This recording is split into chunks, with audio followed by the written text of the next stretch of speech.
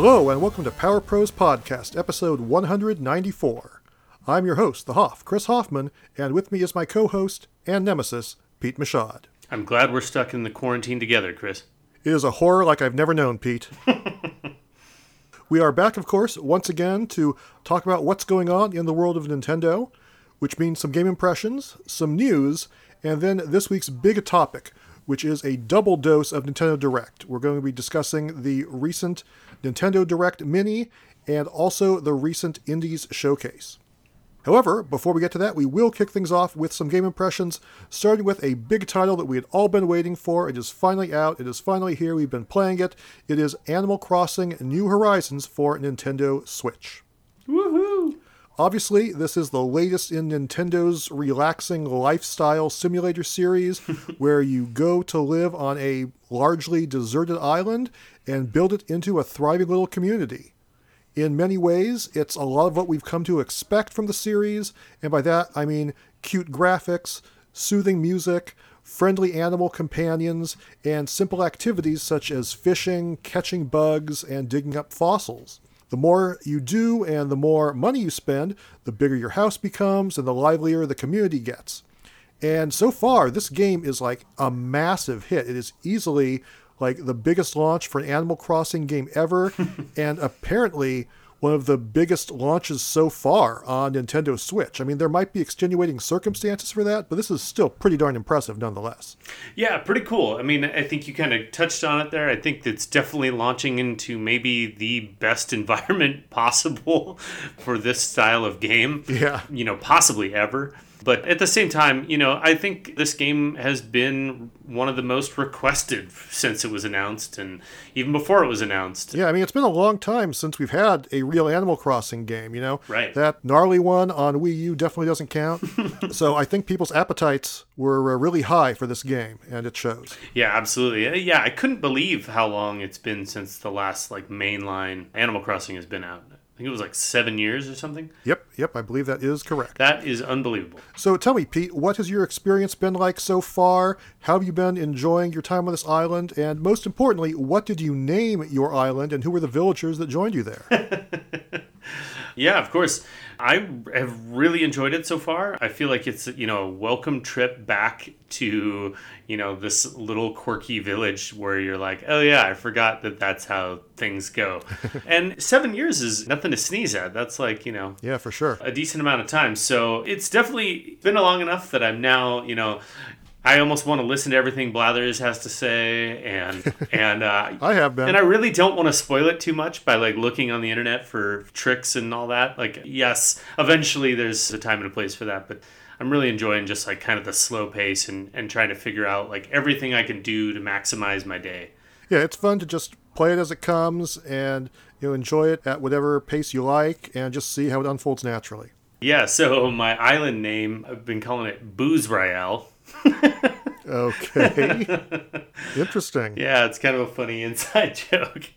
But yeah, anyways, it's You drink lots of milk there, I take it.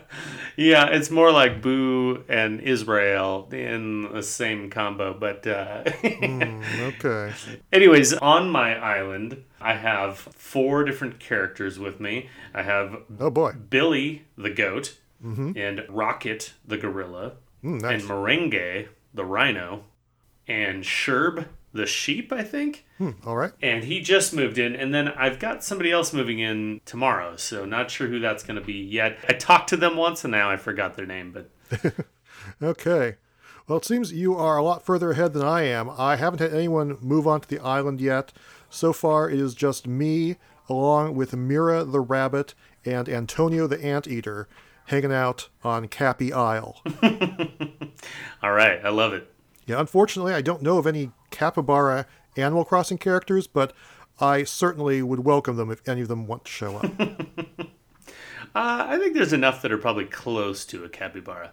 Well, at any rate, you can certainly look forward to capybara-themed decorations on my island sooner or later. Perfect. When can I come over and chop down all your trees? You can do that at exactly never. Anyway, even though this game is largely similar to previous Animal Crossing titles, there are indeed several key differences, and one of the biggest ones is that there is now a huge emphasis on crafting. you're now constantly gathering up materials to craft items and tools, and then as you go about your activities, your tools break.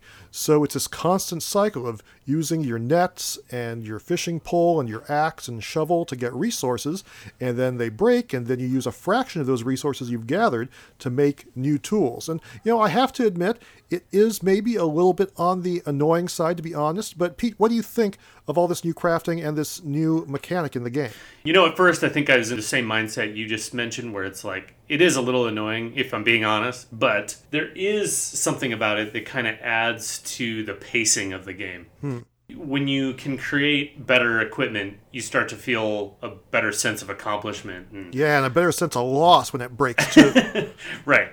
But you also, at that point, should have more materials, and it should be easier to replace. So it's not, I don't know. I think that it is a minor annoyance. I think as you go, I think you come to learn to replace your stuff a little bit better and make sure you have things to replace said stuff. Yeah, I certainly have been doing that. And in general, I like the idea of crafting. I like having a reason to gather these materials other than just to sell them and then use bells. I like being able to create this variety of stuff instead of just selling it and then buying everything you need. I think it does add a very important new dynamic to the gameplay. Yeah, that's kind of the pacing that I was talking about. It does. It feels like, you've earned the right to make this stuff. I think in the past, and you still do get this to some extent, you shake a tree and like some item falls out, but there is this sort of feeling of like, oh yeah, it's cool that I can just like make this, whenever I want, and I can make as many as I want. And, even though you could just buy that with bells, there is something to me just a little bit more intrinsically like exciting about making it yourself. Yeah, and satisfying, I would say. Yeah, rewarding, yeah. So, that aside, what have your first several days of island living been like? Well, really, I've just been trying to maximize what I can do. Like, I'll think like, oh, if I can, collect enough bugs today, I'll get a museum tomorrow. And if I can pay this house off quickly enough, then I'll get a bigger house. And, the constant carrot that gets dangled in front of you in this game by, like, Tom Nook and the rest of the cronies. Yeah, that's true. And I'm glad you brought up the museum, because that is something that you do get pretty early on in the game. You start turning in a few creatures to that jerk Tom Nook, and that, in turn, brings in Blathers the Owl, and then you give him a few more things, and boom, you get this museum. And it's not just a museum, it's like this massive, giant, fancy museum, plus a zoo and an aquarium. Right. And it's like nuts, and it looks totally amazing. Yeah, it is far and away the most, like, robust version of the museum that's ever existed. It literally looks like a super, super fancy museum you would find in a major city. It's kind of crazy. Yeah, it really seems, far above and beyond visually anything that we have seen in Animal Crossing before. I'm very, very impressed. And I wish it were that easy to get a really cool museum in real life. Well, and it's cool, too, because, I think they were really able to show, now, granted, Animal Crossing's never really taken the hardware of any machine and pushed it to its limits.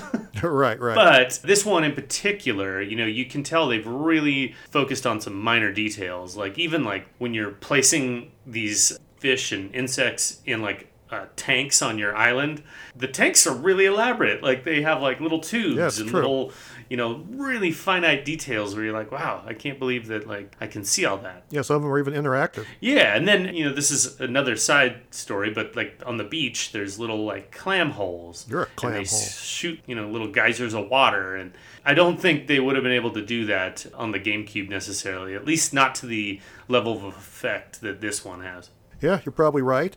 And also, just looking at the details, the textures on the characters, like the way they actually look furry and stuff, is also, very visually impressive compared to the past Animal Crossing games. Yeah, and then I've also seen some like really small like details with like blending, kind of similar to Link's Awakening, where when you walk into a shop and the camera gets too close to like something that's in the foreground, you just got to get this really cool blur effect. And I don't know, every now and then I see something in the game where I'm like, wow, that's really pretty.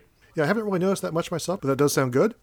Another thing that happens after Blathers comes to your island is that you get a vaulting pole so you can go exploring across the island for fossils.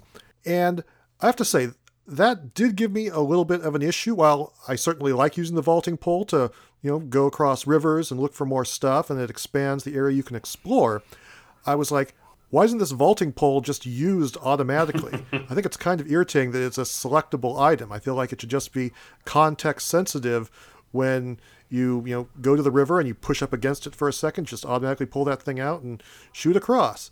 I think that kind of is a missed opportunity, and they should have done something a little more user-friendly there.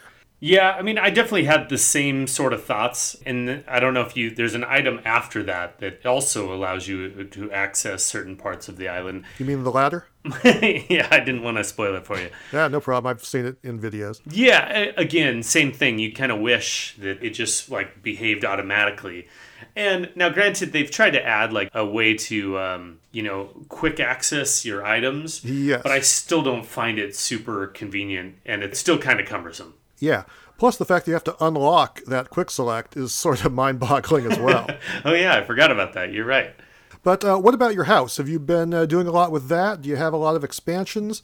I have only done one expansion so far myself, but how about you? Yeah, I've only done one expansion. I just made my main room a little bigger. Yep, same here. I like when you go in your home and all your stuff is just where it was, but the walls are expanded. Yeah, that's kind of funny. Kind of wish that could happen in real life. Yeah, that'd be great. Now, have you played around with the editor at all? So you can like basically just move stuff around without having to push it and pull it yourself? Just a little bit. I've gone into it. I've moved a couple of things around, but I haven't spent an extensive amount of time with it, no. I was just going to say, I think for me, it's a much better way, especially I assume as your house gets larger and larger, of just kind of quickly decorating in a way that wasn't possible, at least I don't think, in past Animal Crossing games. Yeah, not the mainline games anyway. It's definitely a nice improvement. What about building stuff outside? Have you done much of that? Maybe just a little bit. I've made sort of a makeshift garden out behind my house. I have a couple of hay bales and some fence pickets and a couple other things. And until I learn how to craft a real fence, I think that will have to do for keeping my flowers in. I think I placed a little tire chair, so I'm sort of trailer park trashing it out there. You sound like a hobo. And then I've got a hammock out there next to the tree as well. Ah, nice. And then, of course, before Blathers showed up, I had 53 aquariums out there in my front yard. It was just chaos out there. Fish and spiders everywhere. Yeah, I heard your townsfolk were kind of talking trash about you. Yeah, well, I'm the island representative, so they can go suck my football fish. Yeah, and for me, I've built some outdoor items, and I think it's kind of fun that you can just put it in your neighbor's yard. That's true, you can. Like, didn't really think of that yet. Well, I built a tiki torch, and I was like, I don't really have room for this, so I'm just going to go put it over by this dude's house. I should probably do that too. I think I built one just for fun, but just in my inventory. So, yeah, I'll take it over to Antonio's or something like that. Yeah, I think I have a kiddie pool in another person's yard too. Yeah, very nice. Now, have you spent any time going over to other real people's islands and creating chaos over there? I did visit one so far, but it was pretty fun, and I'm glad I did it. It's kind of what you'd expect. It seems quicker for any Animal Crossing game I've played in the past. Quicker? You mean in a good way or a bad way? Quicker as far as the circumstance of talking to a person and then saying, yes, I'd like to go to this person's island, and then going to that person's island. But I will say by most video game standards, I feel like it's still sort of a lengthy process. Oh, yeah. It can definitely be a bit tedious, especially if you don't have the greatest connection. But once over there, I was definitely running around, was talking to a friend of mine, and then he also had another friend over who I didn't know. And, of course, some items were dropped on the ground, and I just decided to take one and sort of grief people. Yeah, that sounds like you. The other thing that happened was, it was very early in the game, and I didn't realize I didn't have a shovel yet. And I wasn't sure how to get iron ore. So I knew that if you ate fruit and used an axe on the stone, you could crumble the stone and get some item in return. Right. And I kind of thought that's what you were supposed to do early on, but it turns out that's not really necessarily a good thing. Yeah. So anyways, I went around his village just breaking all his stones, and he had no idea. And then he saw me break the last one right in front of him. Wow. And he was like, my rock! And then I apologized, but he had no idea that I did that to the other rocks, and neither of us knew if they came back. So. Well, this is why I haven't invited you over yet. Well, I'm glad that they came back because otherwise I would have felt like a real jerk. But it is kind of nice because, you can actually do that if you want to move the rock. So Yeah, it's true. if you have one in a terrible location, you can try to get it closer to your home. Yeah, I've only gone over to a couple islands myself. I haven't wreaked too much havoc. I admit I did find a fossil that hadn't been claimed yet, so I dug it up and kept it for my own. Oh, But other than that, sneaky. yeah, I know, dirty pool. But other than that, I've mostly just been getting fruit that I don't have yet. The only thing I'm missing at this point is cherries. I still got to get those, but everything else I have got and is now growing on my island, thanks to the friends I visited. I need cherries too. I think I have, pears, oranges, peaches. Yeah, I have a friend who was growing them. They hadn't sprouted yet, so I'm going to go back there soon. I'll get those. And then, if you promise not to break all my rocks, maybe I'll share them with you. I also have coconuts, planting palm trees on the island. Yep, got those as well. Now, this game has the ability you can go to these basically other desert islands. Yeah, and I haven't actually done that yet. So what's that like? So that really is the only way, at least in my opinion, in the early game to get, unless you're like spoiled with rock abundance, it's the only way to get tons of extra iron ore. Now, you don't get tons, but you do get maybe like, I don't know, somewhere in the range of 7 to 15 pieces No, that's not every bad. time you go.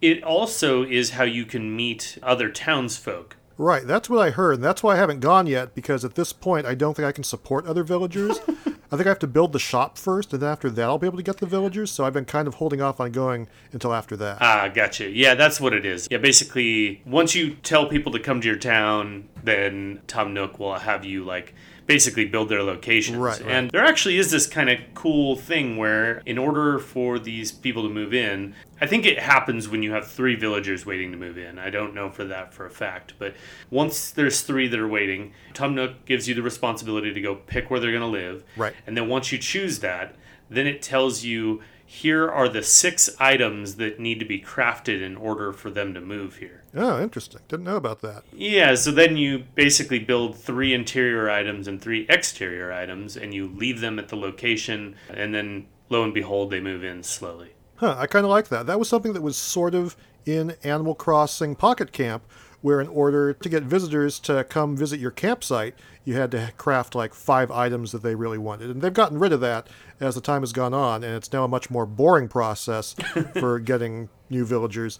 But yeah, that was something I liked that was in there before that I appreciate them having in that game, and I did not know about, so that's pretty cool. Yeah, I will say it's a little funny because it doesn't really give you that list anywhere, and you have 3 houses with 6 items each, so that's 18 items I had to craft. Oh boy. And that list doesn't get written down anywhere. So literally, I screenshotted it using the switch function, and then just kept switching between the screenshot program and Animal Crossing. But I was also thinking, wow, this is the first time I feel like I could write something down or take a picture with my phone. It just felt a little funky that I had to resort to other means to keep track of all the things I needed to build. All right, well, I'll be sure to keep that in mind. So yeah, just earlier today, I finally was able to get those 30 iron nuggets I needed to build that shop.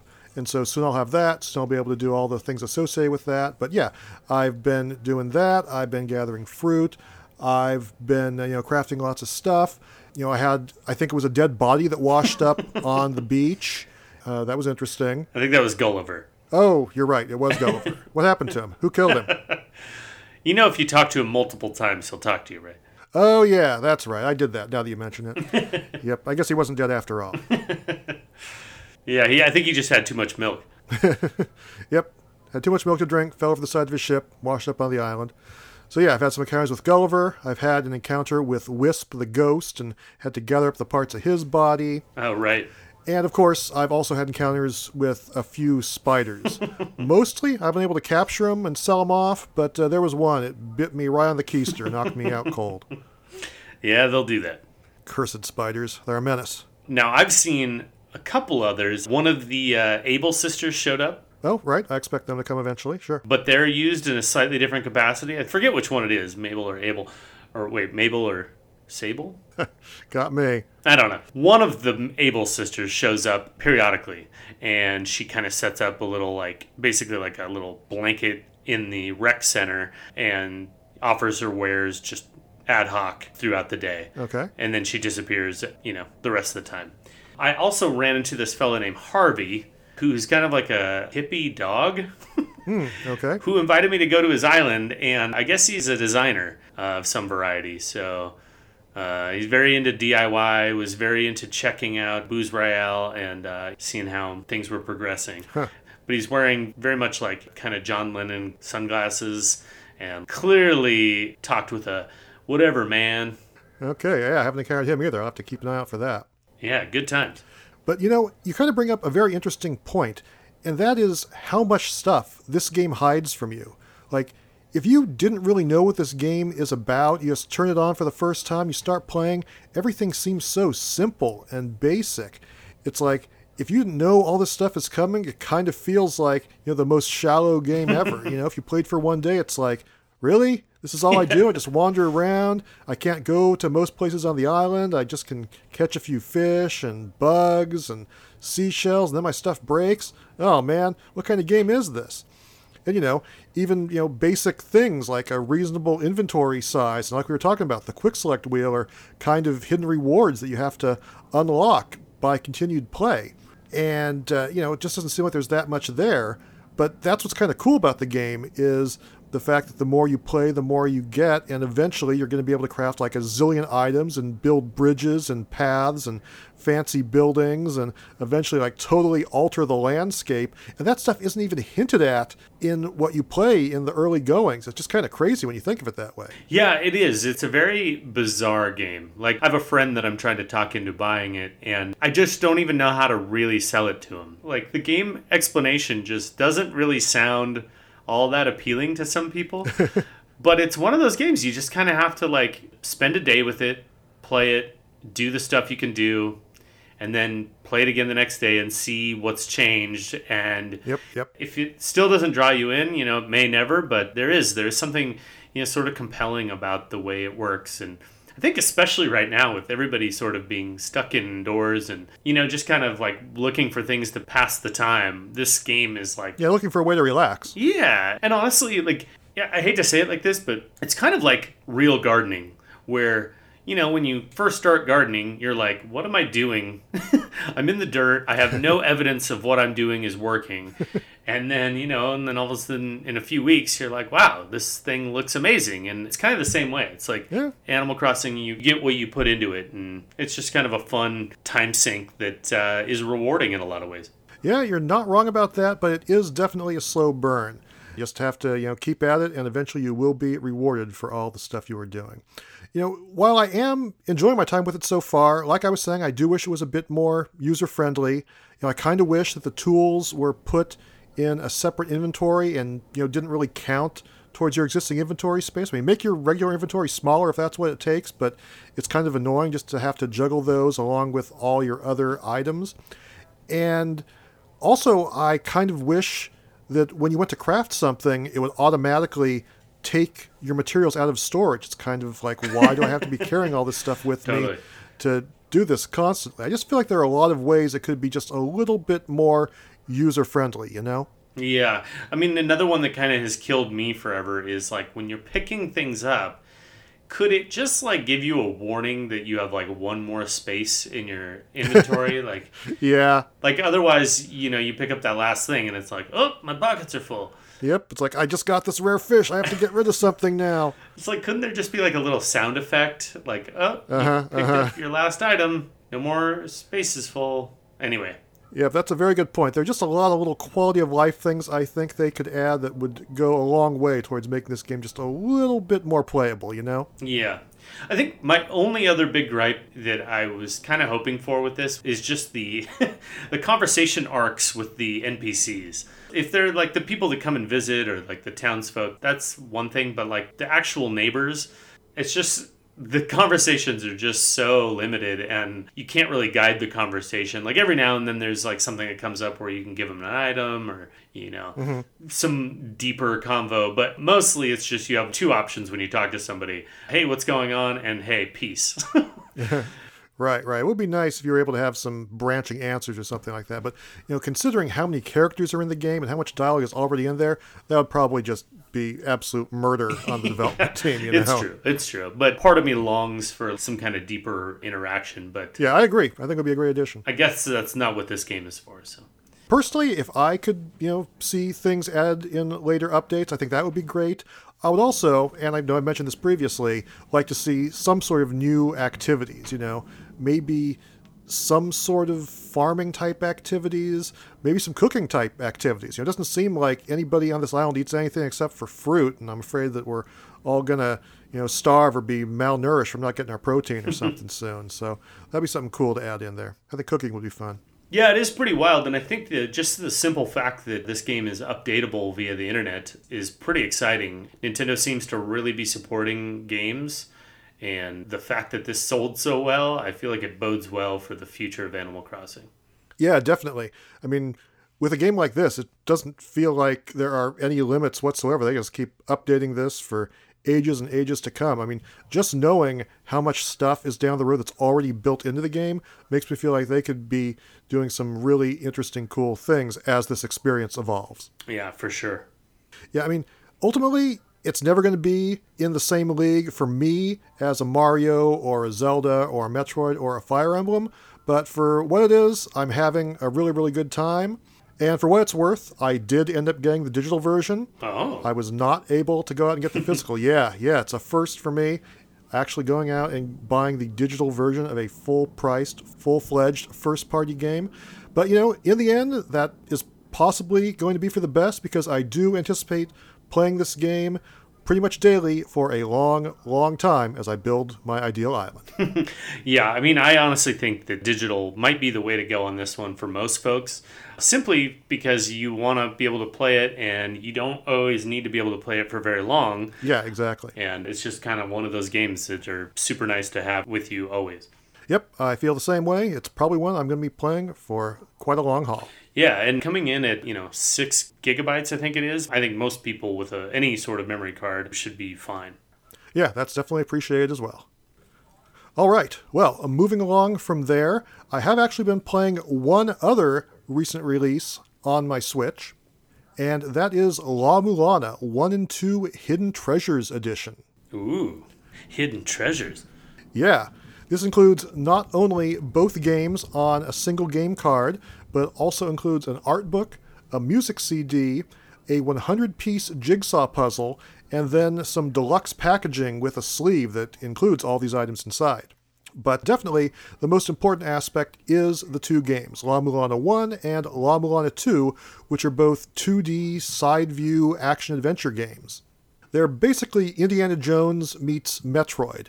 You play a whip-wielding archaeologist named Lameza Kosugi in the first La Mulana, and you are exploring these vast underground ruins of the same name. And they are full of traps and enemies and puzzles. And let me tell you, these are very, very tricky puzzles and traps a lot of the times. You've got collapsing floors, false walls, invisible walkways, spiked pits, fake spiked pits, blocks that come out of the ceiling and crush you, just all kinds of stuff. You've constantly got to stay on your toes, read every hint, and try everything. It is quite the challenge for sure. Yeah, just looking at the screenshots, I do remember this one being announced, and it looks great. Yeah, it's got a really fantastic 16-bit aesthetic, and in addition to these puzzles, I really wouldn't call it a puzzle platformer because there's a huge emphasis on fighting enemies and discovering items and using those as well. There's some sort of puzzle on just about every screen, like you place a stone block on a pedestal and usually that reveals a treasure or unlocks a door. Of course, sometimes they totally change things up, like, oh, guess what, you place this thing here, it's going to unleash a trap, and then suddenly a big statue falls on you and kills you in an instant hit. Oh boy. Yeah, it plays kind of dirty. There are a lot of things in this game that pique your curiosity, but then they will result in a game over. And you don't really know that stuff until you try, and it's just something you sort of have to accept if you are playing this game. But yeah, there's lots of sub-weapons you can collect, like a gun and a shield. There are items that let you do things such as swimming underwater. And then, there are these big mean bosses to fight as well. So yeah, it's got, pretty much a little bit of everything. Like I said, it's very tough. It can certainly get frustrating in sort of an old school NES style, how would anyone ever figure this out kind of way. But it is still fun, and it's definitely very satisfying when you do figure this stuff out. That's cool. I will be honest, I don't think I ever even beat the first boss and conquered the first area when this game was out on WiiWare, like back in 2012. But, with this version, I've finally done that at least, so I am slowly making progress. Admittedly, I was kind of hoping the game would maybe have some easier difficulty settings or maybe an improved in-game hint system over the WiiWare counterpart, but, that's not the case. Indeed, it is a tough experience. But then, beyond that one, there's La Mulana 2, which is kind of more of the same, but you do get to play as Lemes's daughter this time, Lumisa, and she's a bit more nimble than her dad. Her jump is easier to control, plus she can duck, which her dad can't do. Her dad is like Mega Man, no ducking allowed. And it actually starts out in the same ruins as the first game, but apparently they got totally trashed in whatever occurs in that title by the time the game ends. So it's kind of cool to go back and retrace this familiar ground and explore this dilapidated version of the first game's early areas. It's kind of like in Super Metroid when you go back to the old Metroid area, Oh, yeah. Makes sense. Yeah, so that's kind of neat. But, pretty soon after that, you get thrown into all new ruins called Egglana, which offers completely new areas, but very similar action. Again, lots of weapons, lots of items, lots of hazards, lots of enemies, all kinds of tricky riddles, albeit with a bit more of a Norse mythology twist. And of course, it still has hilarious collapsing ceilings that kill you out of nowhere and all sorts of other trial and error nastiness. In this one, I think I made it to the first boss, but it absolutely obliterated me. I feel like I wasn't even supposed to be there yet. Maybe it's an optional boss or something. I don't know. But still, despite all of the challenge, I definitely like it. But I kind of admit, for both these games, man, if they still made strategy guides, I would totally use them for sure. I'm not going to lie. A couple other notes about this package in general. The sprite art, as we mentioned, is excellent and nicely detailed. The soundtrack is really, really fantastic, especially in La Mulana 2. And while the controls are pretty good overall, the jumping is a little bit floaty and takes a little bit of getting used to in both titles, so keep that in mind. The games can be bought separately through the eShop. La Mulana 1 is $15 and La Mulana 2 is $25, or you can get this whole deluxe physical package like I did for $60. And like I said, despite getting my butt kicked, I think both games are very fun, if incredibly challenging. I think it's a great balance to be going back and forth between something that's totally calm and relaxing, like Animal Crossing, and then something that's completely intense, like the La Mulana games. So if you want something that will really test your skills and bounce out all that fishing and bug catching, these games are very easy to recommend. Just make sure you know that you will be in for a tough time, and don't throw that controller out the window. Thanks for the advice, Chris. No problem. That takes care of our game impressions for this episode, so let's move along to a little bit of news. The first thing I wanted to mention in the news this week is that there is a new company out there specializing in physical releases for Switch. They're called Physicality Games, and one of their first releases is the Guilty Gear 20th Anniversary Pack. You can pre-order this game now from physicalitygames.com, and it includes 2 great classic 2D fighting games, the original Guilty Gear, and then Guilty Gear XX Accent Core Plus. Guilty Gear, I think, is a pretty darn cool game that kind of set a new visual standard in fighting games when it came out, 20 years ago, and sort of helped reinvigorate a declining genre a little bit. Accent Core Plus, on the other hand, is arguably the series' most refined entry so far. These are pretty hardcore fighting games. They are not recommended for fighting game newbies, really, but it's a pretty nifty piece of fighting game history. And in addition to the games themselves, it comes with a steelbook case, 3 acrylic character standees, a 20th anniversary medal, and a collector's tin. This is definitely on my want list. What about you, Pete? Guilty Gear does nothing for me, Chris. Okay, fair enough then. Moving right along. Speaking of physical releases on Switch, there are a couple exciting ones out now at limitedrungames.com. Streets of Rage 4 currently has open pre-orders. There is a regular edition for $35 and a classic edition in a Genesis-style clamshell box for $60. Normally this is the kind of thing I would buy pretty much instantly, but it's an open pre-order until the game launches digitally, and we don't really know when that is yet. So, I'm kind of biding my time, and I believe they'll be announcing like some super extra spiffy collector's edition during that window. So I'm kind of holding out for that. This feels like a game you might buy twice. Streets of Rage 4? Yes, I very possibly could. Most likely the digital version, so I can get it right at launch, and then like the spiffiest collector's edition I can get my mitts on, if I get my way, Yep, that's what I would have pegged you for. It's highly likely, yes, highly likely indeed.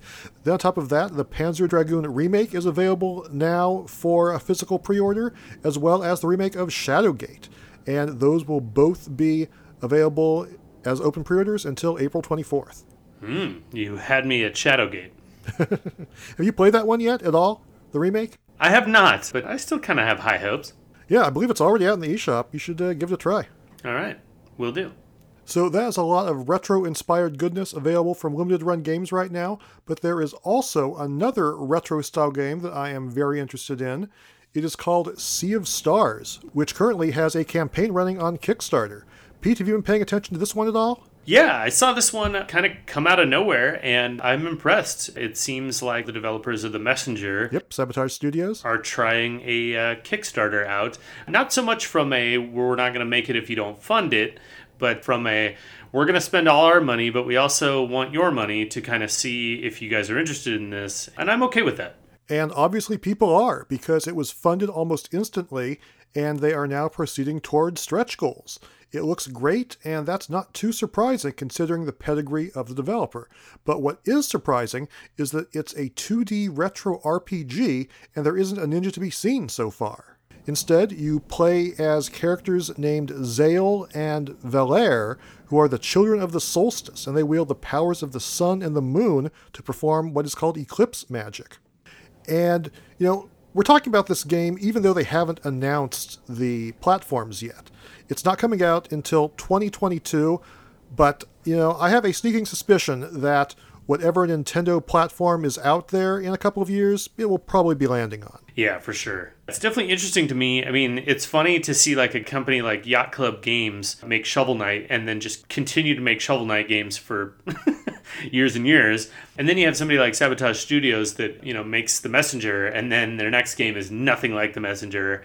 And it's interesting to me that it's a wholly different game and seemingly no ninjas.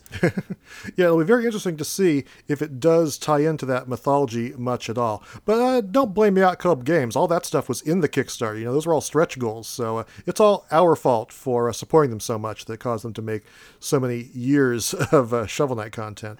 But this game looks great. It's visually very striking. The environments appear to be highly interactive. Like, you can jump over things, you can swim, you can climb, and also you can actually change the time of day, which is incorporated into these sun and moon based puzzles. So yeah, the game is looking really, really sharp. The battles, they take place right there on the main map, kind of like Chrono Trigger. And even though the combat is turn-based, it has this timing element similar to Super Mario RPG, where you land extra hits with a timed button press. So yeah, I think this game is looking really, really excellent. I really love The Messenger, and I don't mind saying I have already backed this title. I definitely am looking forward to when it comes out down the road. Yeah, they're definitely stealing from some cool source material, so I am paying attention. Yeah, if you're going to borrow, might as well borrow from the best. That's right. Think you're going to back it, Pete? Yeah, I do actually on this one. I think it makes sense. Okay, cool. And then the last bit of news I wanted to mention today is an update on Shantae and the Seven Sirens, which, of course, is from WayForward, the company I work for. And yeah, just earlier today, we made an announcement that the game now has a tentative release date on Nintendo Switch as well as other platforms. It's finally coming out on May 28th. I know a lot of people have been looking forward to that. I was, a big fan of the series before I ever did any work for them. But yeah, it is cool to see that that game is only about 2 months off. I mean, obviously there is a lot of stuff going on in the world that, could be beyond our control. And so we're saying, well, it's possible that could shift, but we don't really expect it to, but we shall see. At any rate, I'm just very excited to see that game finally getting into people's hands. I know console players have been very, very patient, and I think it is going to be a whole lot of fun. It basically combines, all the best elements of the previous Shantae games, the HD visuals of Half Genie Hero, the non-linear interconnected world of Risky's Revenge, the instant use abilities for traversal, the dancing play mechanics that have been in there since the very beginning. And yeah, I just think it's going to shape up into something that fans are really, really happy with. And can't wait for everyone to finally enjoy it. Cool. Yeah, I'll be looking forward to that one.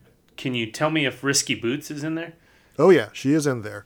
There's new characters, there's old characters, there's Risky Boots characters. Yep, everybody's favorite nefarious lady pirate is definitely part of the cast. All right, splendid. Please look forward to it. And that does it for our news for this week. So I think now we will answer a little bit of listener mail.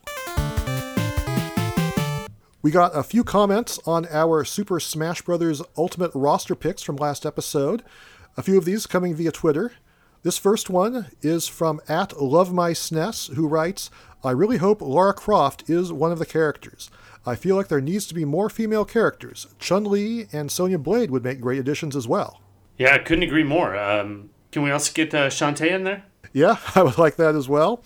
And for me, another great female character I would love to see is Pauline. Yeah, you mentioned she is the mayor extraordinaire. Yes, indeed. She seems like such a strong female character and a much better leader than other Mario characters such as, Princess Peach. So I would love to see her go in there and get to duke it out with everybody else in Super Smash Bros. You never know. Ribbon Girl may make an appearance. She might. But obviously we both picked Lara Croft last episode, so naturally we want to see her in there as well. Then we have a comment from @SPhil64 who says, I'd like to see a hunter from Monster Hunter. Rygar would also be an interesting choice. So would a Boy and His Blob, for that matter. Oh, yeah. I could see those. I think you mentioned the Boy and His Blob, didn't you? I don't think I've ever mentioned that one. I mean, it's definitely interesting. It's not one that I would ever expect to get in there.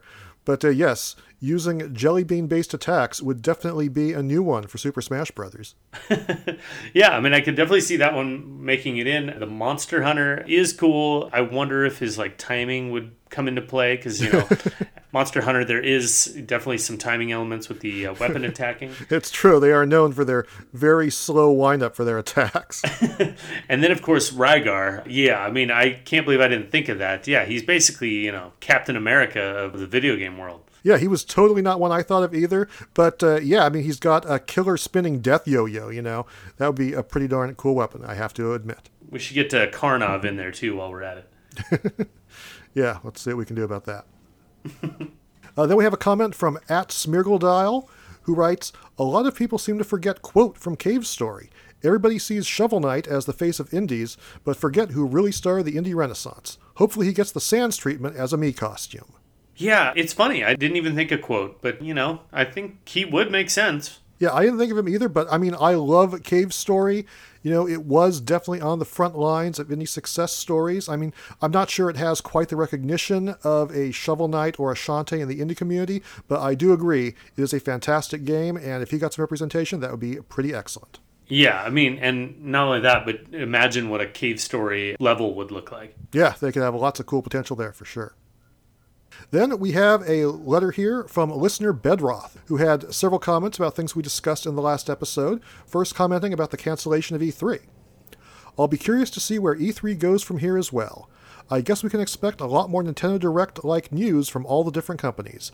I'm kind of hoping that when companies see how much money they saved without taking a hit in sales, they'll work with the conference to find a middle ground, like a return to a media-centric E3, but with a robust streaming schedule and lots of demos dropping, rather than having to house and pay for thousands of fans in person. As for Smash Brothers, I really liked all of your suggestions. I feel like Crash Bandicoot has a good chance of getting in somewhere in these 6. He's been making a bit of a resurgence lately, and he'd fit in well with the other mascots. They're going to add a Pokemon from the last gen, and I think Rillaboom has a real shot. It would fit sort of the pattern after Greninja and Incineroar, too. If I could get my own Dream 6 in, though, they'd have to be Geno, Fawful, Shantae, Impa from Ocarina or Hyrule Warriors, Frisk from Undertale, a really weird idea at face value, but I was convinced by a video my kids watched on YouTube, and then Marla, Luca, or Ayla from Chrono Trigger. We have enough swords people and enough boys, or I'd say Chrono. Stay safe out there and keep podcasting with power. Well, thanks, Bedroth. Yes, thank you indeed. And those are indeed some good choices. I especially like the thought of having Crash Bandicoot in there. I mean, he might not have quite the name value he used to, but, having him and Mario and Sonic, man, that would be like the heyday of the, Saturn, PlayStation, and 64 wars all there in one game. And I have to admit, that would be pretty darn cool. And most of the others, I would not object to either, although I have to confess, I've completely forgotten who Frisk from Undertale is. Well, Crash Bandicoot's not allowed. I mean, he was outside Nintendo of America with the Mega Horn, and he's not welcome back, so. I'm sure they've forgiven him for that by now. I don't know. I don't know what the statute of limitations on that is. Trust me, it'll be fine. It'll be fine. Anyway, that takes care of our letters for this episode. So I think it's time to close up the mailbag. Then we will take an intermission, and then when we come back, we will discuss... What? Hey, Huff? Yes, Pete? Is there an issue? Do you have more mail or something? There's a letter here, and it says, Hassel the Huff. Oh, ha, ha, ha. Clever, clever. I doubt that's true, but all right, I see where this is going, so all right, bring it on. Let's do this thing. All right. Dear Video Game Professor Hoffman. Yes? Who would win in a fight between Lumisa Kosuge from La Mulana 2 and Shantae from the Shantae series? Huh. That is a very peculiar question, Pete. And I'm really not sure it's a fair question at all. I mean, on the one hand, I have been a Shantae fan for years and years, and I now work for the company that makes the Shantae games, that being Way Forward. So I kind of know Shantae in and out, and she's a pretty popular character, can do lots of things. Lumisa, on the other hand, while she seems pretty cool, has only been in one game so far that I'm aware of, and I've only spent maybe 2 hours playing as her. But, with all that in mind, with the fact that I might just be a little biased, I will try to answer your question. Now, as far as I know, Lumisa can wield a whole lot of weapons. She uses a whip mostly, but she can also use stuff like throwing stars, and we know that she is very skilled at evading traps for the most part. As she's exploring these ruins, there's all kinds of instant death traps and things that could do her in a second, all kinds of monsters, all kinds of tricks, so we know she has to be very smart, one would assume. One would assume. Shantae, on the other hand, she is a half genie. She can transform into various animals. She has lethal hair. She's so tough, she doesn't even hit people. I mean, she kicks people sometimes, but she really just beats people and monsters into oblivion with her hair. On top of that, she can use all kinds of magic. She can shoot fireballs. She can surround herself with orbs that destroy bad guys. She could even put up a defensive shield. So, you take all that into account, I think it'd be a pretty knockdown, drag-out fight, but I imagine that what would probably happen eventually, they would both be going at it. I mean, Shantae, she wouldn't really want to hurt another human, I don't think.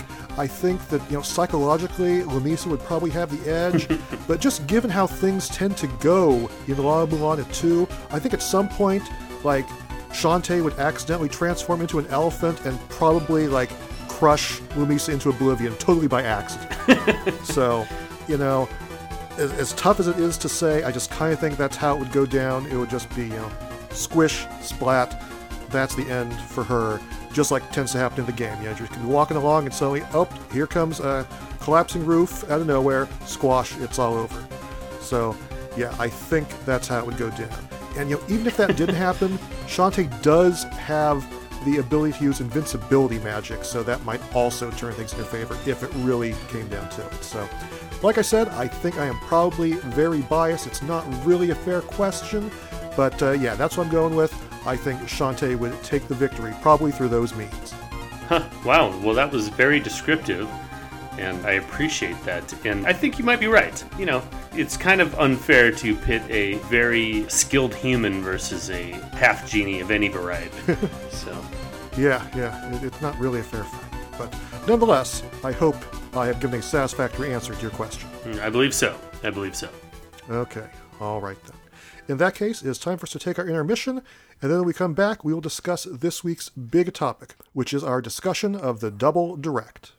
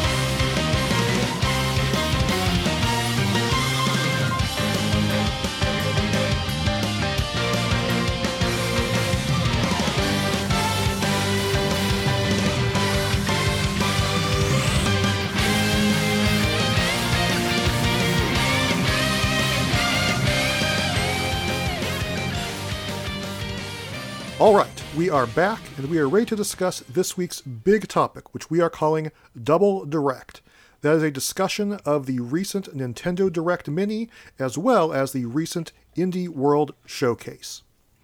Now, Pete, as we're recording this, we're only about a day away from this Nintendo Direct Mini, and let me tell you, expectations seem to be pretty darn high, given that at the time, we really didn't have any idea of what was coming down the pipe from Nintendo. We didn't have any release dates for anything after Animal Crossing, and people were just desperate for more information.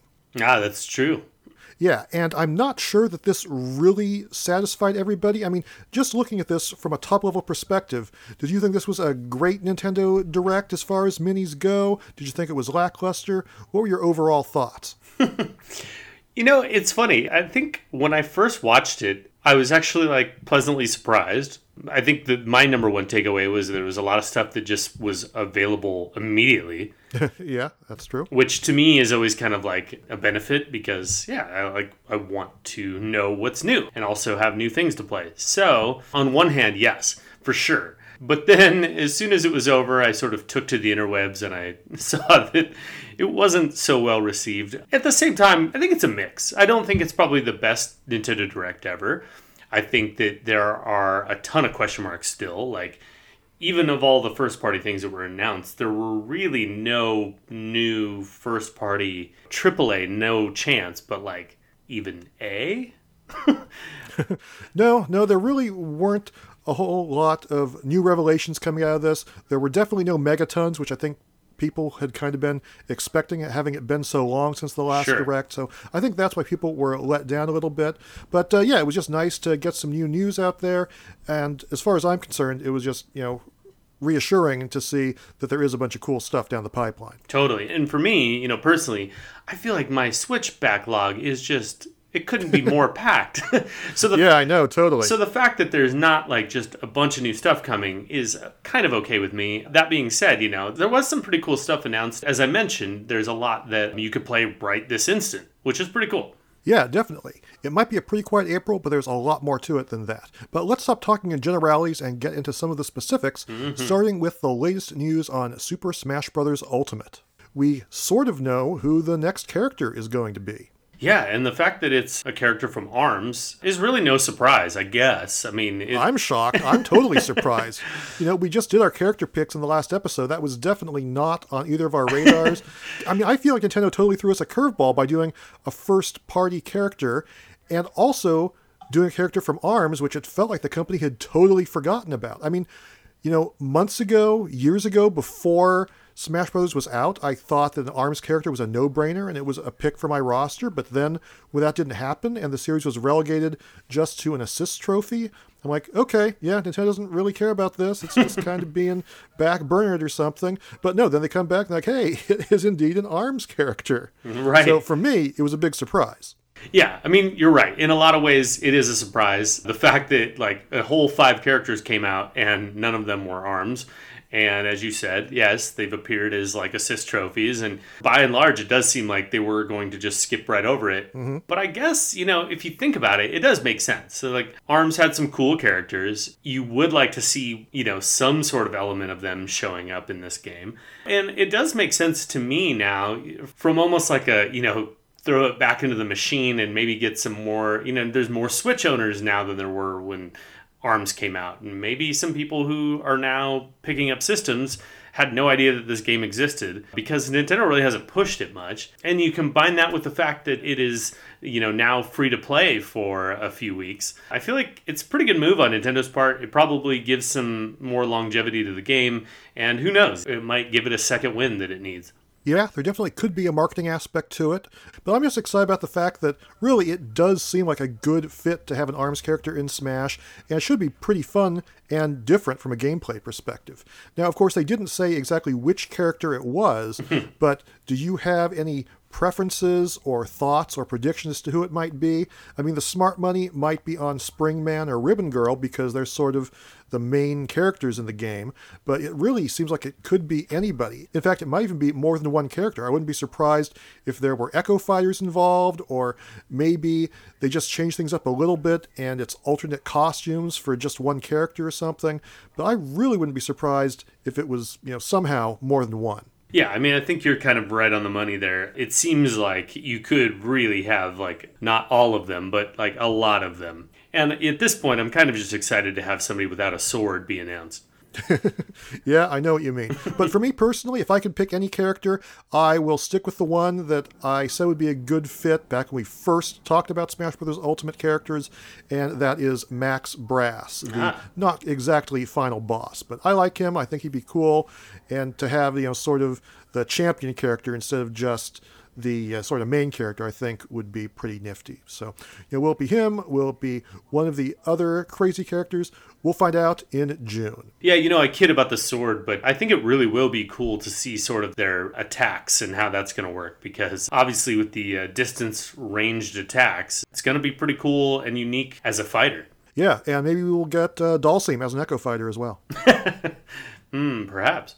Of course, that was just one of many announcements. There was also news about upcoming first-party games, some known, some unknown, and perhaps the biggest one was Xenoblade Chronicles Definitive Edition, which now has a release date of May 29th. Yeah, I definitely thought of you when I saw this. Yeah, I'm certainly a big Xenoblade Chronicles fan of the series in general. And this one is a modern sci-fi fantasy RPG that tells the story of the war between man and machine, the Mechonis and the Bionis, with Shulk and his friends trying to stop the eradication of humanity. As if that weren't enough. Yeah, and now it looks, better than ever, sharper than ever on Nintendo Switch. It's gotten quite the facelift over its Wii and 3DS counterparts.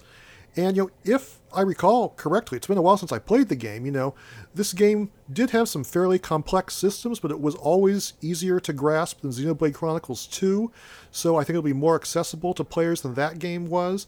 Apparently the menus are cleaner and easier to navigate, although I don't really remember that being a problem in the old game, but it was something they pointed out, Mm-hmm. And then on top of that, there's this whole new epilogue called Future Connected, and I was kind of hoping that maybe you could just jump into this epilogue without playing through the whole 100-hour quest if you're someone like me who's already played it and might not want to spend 100 hours to do that, but I was thinking nah, they wouldn't do that. That's not possible. And then they went ahead and announced, yes, you can do that. You don't have to play through the whole game. You can just go straight to that part if that's what you want to do. So For me, that's probably going to be worth the price of admission alone. Yeah, totally. So I know you've been clamoring for more Xenoblade, especially on Switch. Does this kind of scratch that itch, or... Well, I mean, I've already played through this game before. I have never played all the way through Xenoblade Chronicles X. I would prefer that one if I could. But hey, I'm not going to complain about this one. I was kind of on the fence before about if I was going to pick it up, but knowing about this new content, I've decided, yeah, I'm definitely going to pick it up. And there is also, in addition to just the regular game, a definitive works set that comes out. It will include the game and a 250-page art book for an extra $20. So I think I'm going to be all in on this and pick up that version of the game. Yeah, that's awesome. Do you think you're going to get this one? Have you ever played it on Wii or have any interest in playing it? You know, I haven't played any of the Xenoblade games at all, and I kind of feel bad about it, so we will see. I'm still checking it out. Well, I feel like this would probably be a pretty good jumping on point. Kind of my impression so far. Yeah, it definitely seems so. And then, of course, we got an update on another upcoming RPG that comes out later this year, that being Bravely Default 2. So we've learned a little bit more about the gameplay and the story of this title. You play as the 4 new heroes of light who are guided by the crystals on a massive quest that seems to follow very much in the footsteps of previous Bravely Default games. It is set on the continent of Excellent, and it takes place in a wide variety of environments such as snowy mountains, grassy plains, and sparkling beaches.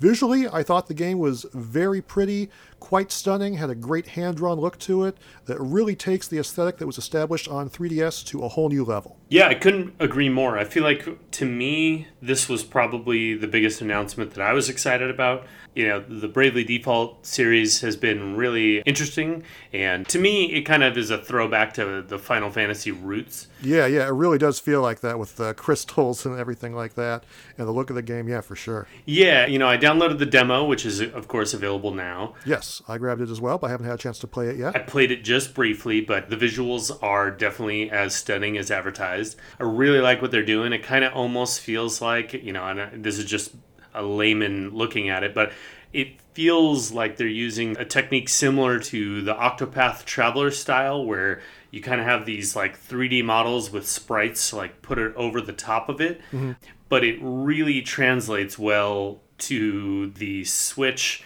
It feels like this painting kind of come to life. Yeah, and it sort of has a pop-up book style aesthetic as well. Yeah, and I've only been in a few random encounters, but the enemy renders are really good. Like, it almost looks like Clay Fighter or something. Like, they're almost reminds me of like Donkey Kong Country, like how it's almost like this weird CG meets 2D meets 3D, and it's really impressive how they've done it. Interesting. Yeah, I'm certainly looking forward to playing that demo myself. Of course, we learned more about the characters as well. We know that the main hero is a guy named Seth who, you know, in true classic RPG fashion, just sort of winds up washed up on a beach. He is joined by Gloria, a princess of a lost kingdom, then Adele, a female mercenary, and then Elvis, a traveling scholar who, you know, despite the fact that he has a thick Scottish accent, you know, I cannot wait for him to sing all of his greatest hits in this game. You know, it's very, very exciting. You know, nothing but a hound dog and all that stuff.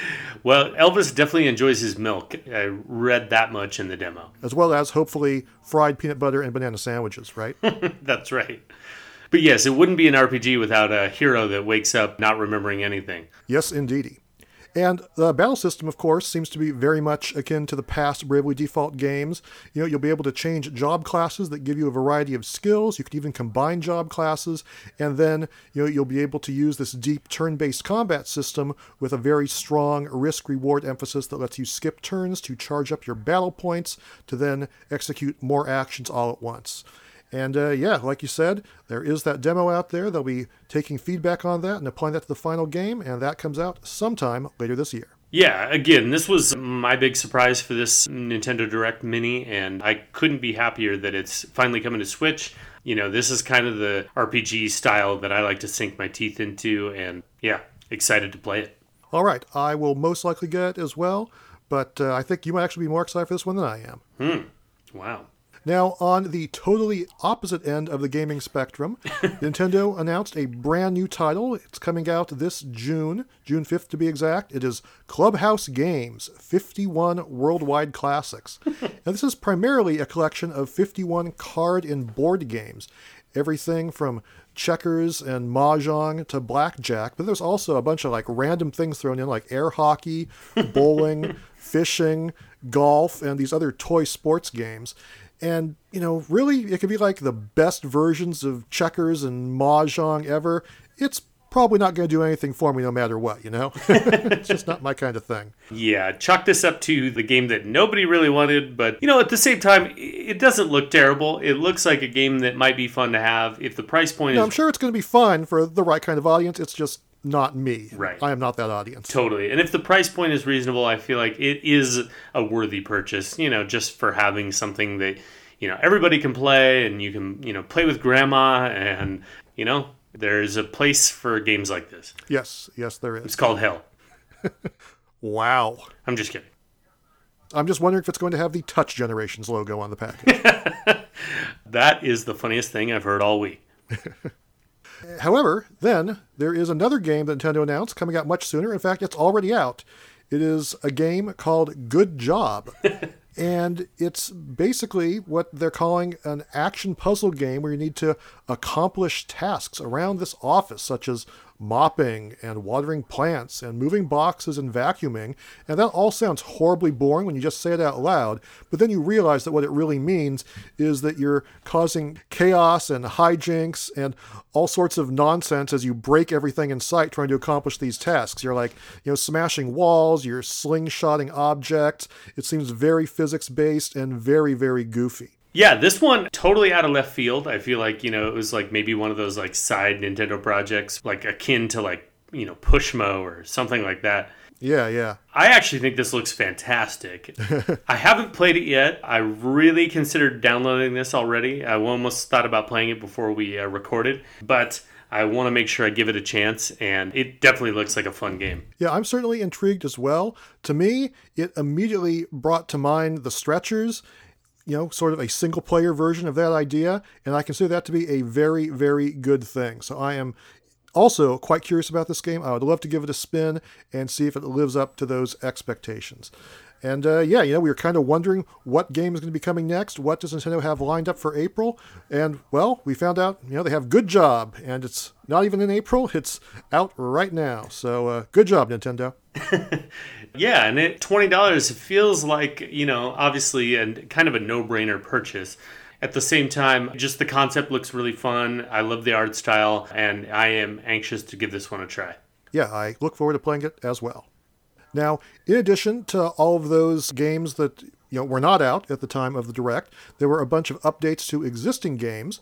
There was a little update on Animal Crossing New Horizons. They were telling us that the Bunny Day update is now available. That's an event that runs from April 1st through 12th. That's when Zipper the fake bunny visits your island and allows you to hunt down his hidden eggs and craft exclusive Easter items. You say he's a fake bunny? Yeah, I hate to be the one to break that news to you, but he's a fake bunny. He's apparently someone in a bunny suit. What? Despite what he might tell you, I do believe that's the case. Yep. Isn't his name officially Zipper T. Bunny? Yeah, but don't believe it. I don't think that's really his last name. Maybe it's Mr. T in a bunny suit? Possibly. You never know. There's also another update coming later in April. There'll be an Earth Day event featuring Leaf. We kind of already knew these sorts of updates were coming. This is nothing too earth-shattering, but, it's good to see that they are delivering on those promises. They also showed some new DLC from Marvel Ultimate Alliance 3. That is the Shadows of Doom part of the expansion pass. Basically, it adds the Fantastic Four and Doctor Doom as playable characters, along with a new story campaign focusing on them. That is also out now. I mean, I don't have that game. It doesn't really change my opinion of the game. It's probably not going to make me pick up the game. Pete, are you super excited about Doctor Doom or anything? Not exactly, but yeah, I mean, it does make me rethink playing that game, which I have not yet. Okay. Then there was also an update for Ring Fit Adventure, and it is a free update that adds a new rhythm game mode. And in addition to it just being a rhythm game, it's a rhythm game with tracks from some of Nintendo's biggest hits, Super Mario Odyssey, Breath of the Wild, and Splatoon 2. Yeah. Again, this is totally puzzling, but at the same time, kind of awesome. If you already own Ring Fit Adventure, why not? Yeah, totally. I mean, I do have that game, and I love the fact that this is just going to be added for free. I think it's great. I'm not exactly sure that Breath of the Wild music really turns into a rhythm game really well, but, I'm willing to give it a shot. It seems cool just to be able to get this new content in the game. I will say, on a side note, Ring Fit Adventure is basically nowhere to be found. If you go to Amazon, people are selling it for $250 and up. I'm kind of upset. I would like to buy a Ring Fit Adventure, especially with all the free time I have in my apartment at the moment. It just seems like a no-brainer for Nintendo to try to get as many of those back in the store as possible right now. Yeah, they probably will, and I consider myself lucky that I got the game back at Christmas time. But in addition to this music mode, there's also a new jogging mode, as well as some new options to change the Ring character's voice and language. And like I said, the update is out now. And then there was also a bit of an update on the Pokemon Sword and Shield expansion pass. It didn't really have a whole lot of new info, but we did get to have a new look at the Isle of Armor and the Crown Tundra in action. We learned that you get to take the new Kubfu Pokemon through either the Tower of Darkness or the Tower of Waters, face its challenge, and that sort of determines what new skills he learns when he evolves. We also got to see some new outfits and hairstyles, and apparently if you buy the expansion pass before August 31st, you get Leon's cap and tights for your character, which actually makes me want the expansion pass less because his outfit is so darn tacky. Amazing. Now, Pete, given that was your game of the year, does this get you more excited about this upcoming content? It definitely does. I'm curious to see how this all plays out.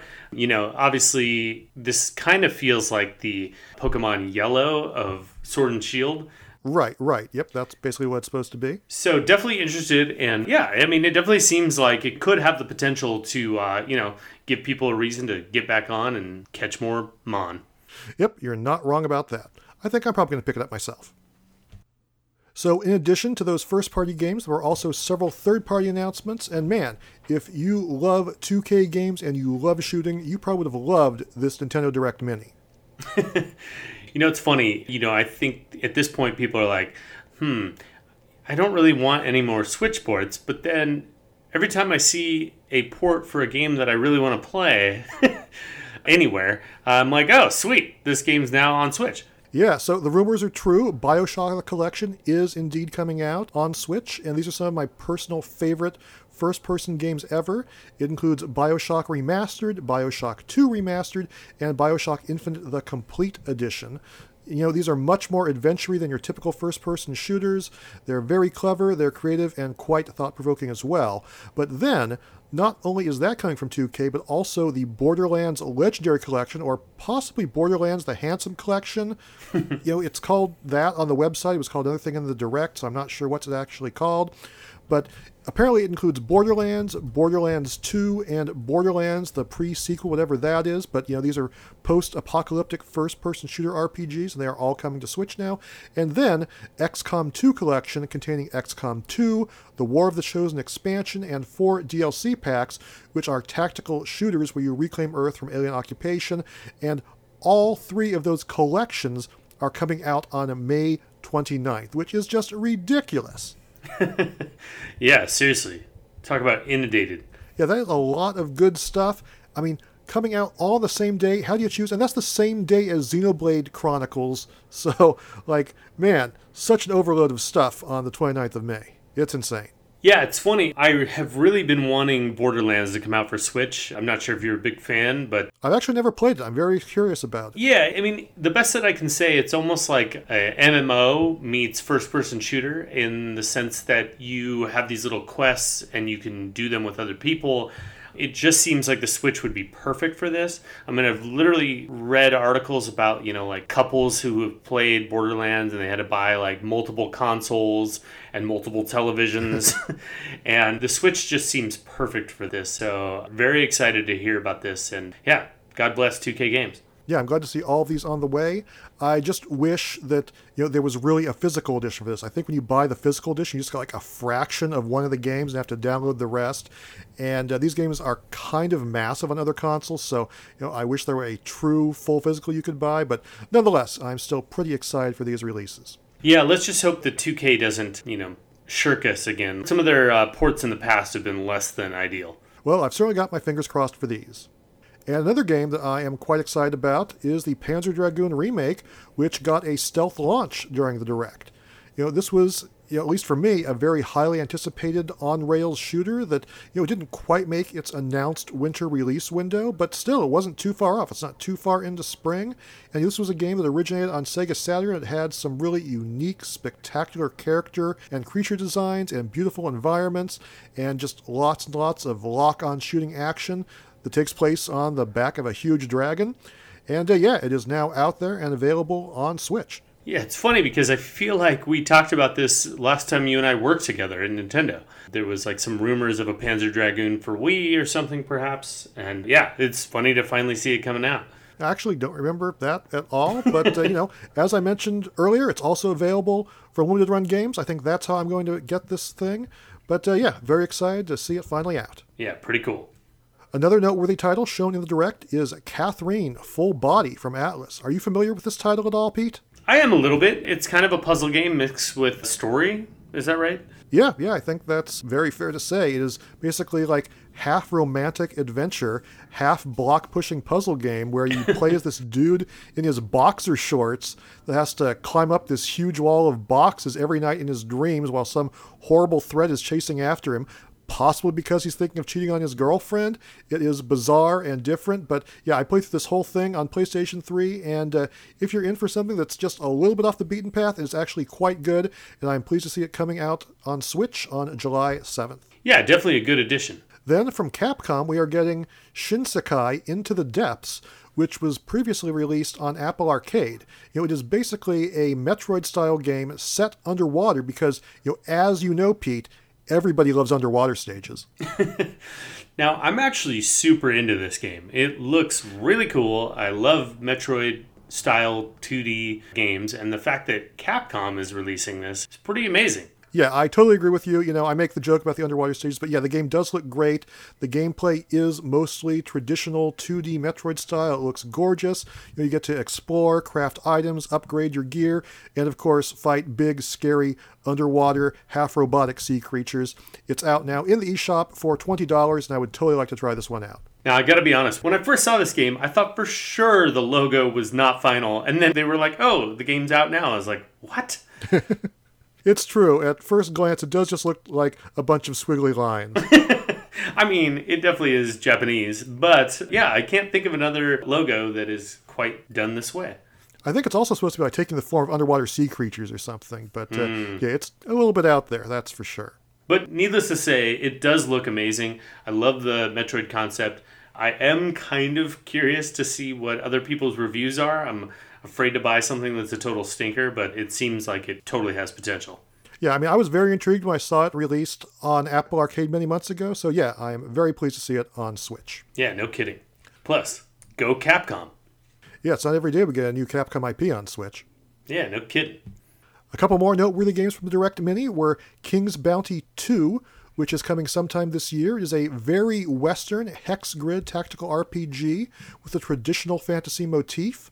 I don't know anything about this series, but it did show a lot of scenes of knights fighting wolves and bears. I'm not sure why the wildlife has turned against all these knights. I couldn't tell you that. But there's also skeletons and dragons and ogres and bearded dudes. So, Pete, knowing your love of bearded dudes and strategy games, is this one you're excited for? Yeah, it definitely seems like it has some potential. I love that there's some history there. Like, it sounds like there's been older versions of this game that have come out and influenced the Western market. So, yeah, I'm curious to give it a go. And then another title on the way is Ninjala, which is this goofy ninja-themed 3D versus battler coming out on May 27th.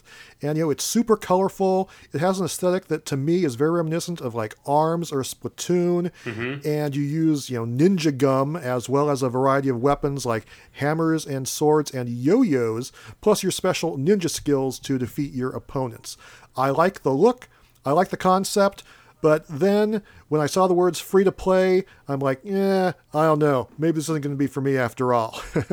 Yeah, the free-to-play can go either way sometimes. I thought Warframe was pretty good, and I think that, it has potential. But you're dead on with the Splatoon reference. It definitely has some of that, especially behind the back, sort of third-person camera.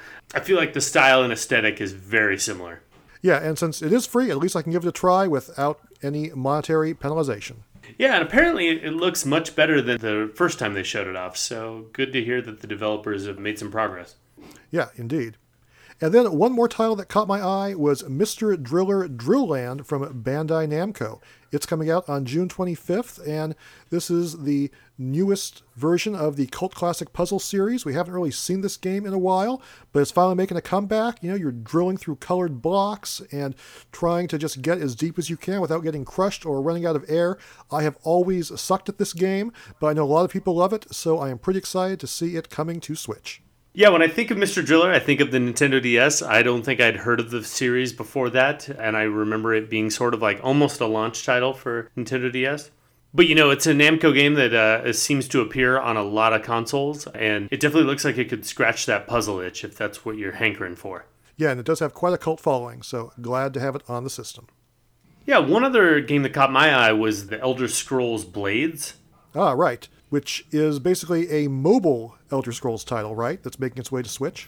Yeah, and I haven't really played it too much on mobile, even though I know I could have and should have, but it just seems like, anytime Bethesda gets involved with a game, it feels like they make some good design choices. I'm hoping that Elder Scrolls Blades on Switch is probably the definitive way to play it. Yeah, it doesn't really look like the kind of game that would appeal to me, but yeah, it is a renowned series, and that can never be a bad thing, getting more of one of those. Yeah, it's definitely sort of on-rails version of Elder Scrolls, but, I, for one, am looking for some shorter experiences. I don't need my 80-hour Elder Scrolls game every year or so. That is true. That is true indeed. Sometimes much shorter and more pick up and play is more desirable. Sometimes. Anyway, that covers most of the titles out of the Nintendo Direct. Why don't we move along and talk about a few games from the Indie World Showcase that was presented in the middle of March. There were quite a few games shown here, but I have to say, the one that stands out the most to me is a game we have talked about on the show before, and that is Baldo, which has an unfortunate name, but looks absolutely amazing. Like, I just cannot believe how gorgeous this game looks. I see this game in action. I'm like, this just looks way too good to be a real game, let alone an indie title, Yeah, was this made by Level 5 and like Miyazaki and maybe Studio Ghibli? It's pretty impressive. Yeah, it's a 3D action adventure full of puzzles and combat and dungeons, very much in the vein of A Legend of Zelda. But yeah, it has this totally Miyazaki, Ghibli anime aesthetic. I mean, every single frame, looks like it could be straight out of an anime. And especially, the wacky, colorful characters. I mean, like there's a cat with a cauldron and a frog playing a ukulele and backpacking mice. And there's just so much visual detail in like every scene. Moss on the trees, cobwebs blowing in the wind, piles of books or cooking utensils or whatever. And the way they were talking about on this showcase makes it sound like the game is going to be pretty extensive as well.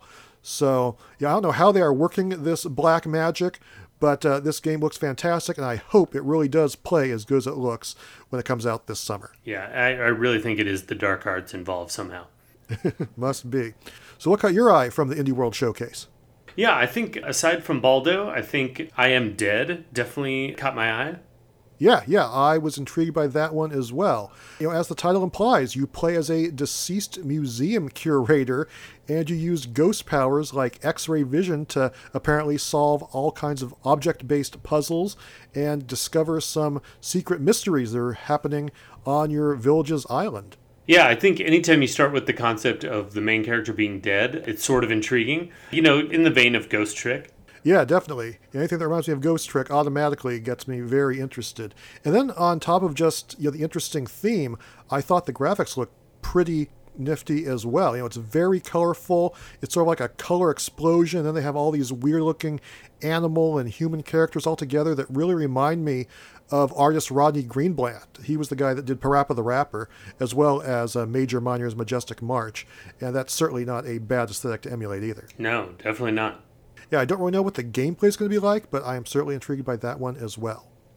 And then, speaking of, sort of puzzling adventure titles that aren't necessarily focused on combat, Summer in Mara, which comes out this spring, was one that caught my eye. It's very colorful, it's got this relaxing art style, and it's basically a 3D farming sim combined with tropical ocean exploration. You get to explore 30 different islands using your boat, plus you just have to maintain your own island by farming and crafting, and then adventuring and interacting with NPCs, solving puzzles. There doesn't seem to be any combat going on, but that's not necessarily a bad thing. Yeah, it almost looks like it takes place in the Wind Waker universe or something. Yeah, it does have very much that aesthetic, but sort of gameplay that's more like Harvest Moon or Animal Crossing or something like that. Mm-hmm. But with a stronger emphasis on narrative, perhaps, than either of those games have. Yeah, totally. Did anything else grab your attention? Yeah, I thought the Blue Fire game looked pretty cool. Yeah, that one was sort of a 3D action platformer. It kind of reminded me a little bit of a 3D Hollow Knight in some ways. It's funny. That's exactly what I was going to say. Well, it must be true then.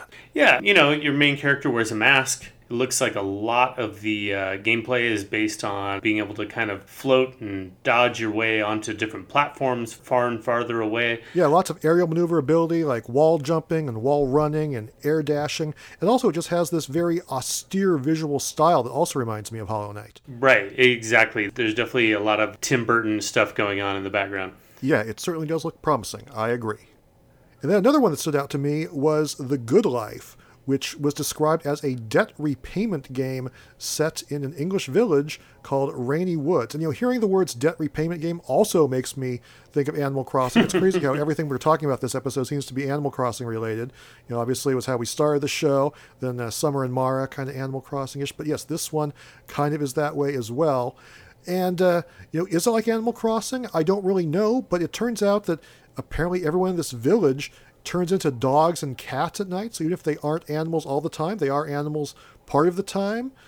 And I guess you get to ride a sheep. Yeah, it sounds like a very unique and bizarre game. And, you're paying off your debt. You're solving mysteries and murders. And apparently you can turn into like a kitty cat and a doggy and use their skills to like climb up walls and dig stuff up. It just looks really wacky and could be pretty darn cool. Yeah, definitely an interesting concept, to say the least. So, anything else? Yeah, anything Pixel Junk makes, obviously I'm a little bit interested. The Pixel Junk Eden 2 definitely looks like it could be fun. Pixel Junk games in general have been very easy to pick up and play, and I think that lends itself really well to Switch. So yeah, intrigued about that one as well. Yeah, that one could be very, very interesting. Seems like you're sort of just bouncing around and collecting things while there's this trippy rhythmic music going on in the background. There were a couple others that, sort of caught my attention for very strange reasons. There is a game called Feria, sort of a hex board card game coming out this spring. I don't really know anything about hex board card games, but I noticed there was a card called Yak Attack, which summons 3 out of 2 angry yaks, and I very much endorse that concept, so I'm looking forward to this one just for that. All right. And then we caught a brief glimpse of a game called Ghost of a Tale, which is an action RPG where you play as a minstrel mouse in a world run by rats. And, neither of those are capybaras, but of course they are related to capybaras, all being rodents. And, who knows, maybe there will be capybaras in there. So maybe capybara is the final boss as, the world's biggest rodent. So who knows? Who knows indeed. You really are a sucker for quirky animals in your games. Yes, I am. So yeah, those were the highlights for me. And between all that stuff on the Indie Showcase and all that stuff we've been talking about from this Nintendo Direct Mini, I mean, it might not be like stuff that blows your boots off, but I would say you take all that together and there are quite a bit of titles to look forward to in the next several months, that's for sure. Yeah, there's definitely a lot of stuff to play. I don't know where I'm going to find the time, but I will manage. Yeah, well, fortunately, we do seem to have a few months before the next really, really big release. So, enjoy your April and most of May until we get to the end of the month when Xenoblade and BioShock and Borderlands and XCOM and Shantae all release at pretty much the exact same time. So, yeah, enjoy your Animal Crossing relaxation until then. Totally. And I think what's even more impressive about all of this is that Nintendo likely has at least one, maybe 2 big titles, in development for the rest of the year, you would assume. Yeah, I mean, like they said, this is only a Nintendo Direct Mini, so I think they are saving their bigger guns for a few months down the road. Yes, indeedy. And with that said, I believe it's time for us to wrap up this week's big topic and bring the podcast to a close. But before we do that, we do have time for one more thing, and that is a dramatic reading. Yes. This time, it is the eShop description of the Nintendo Switch game Jurassic Excite.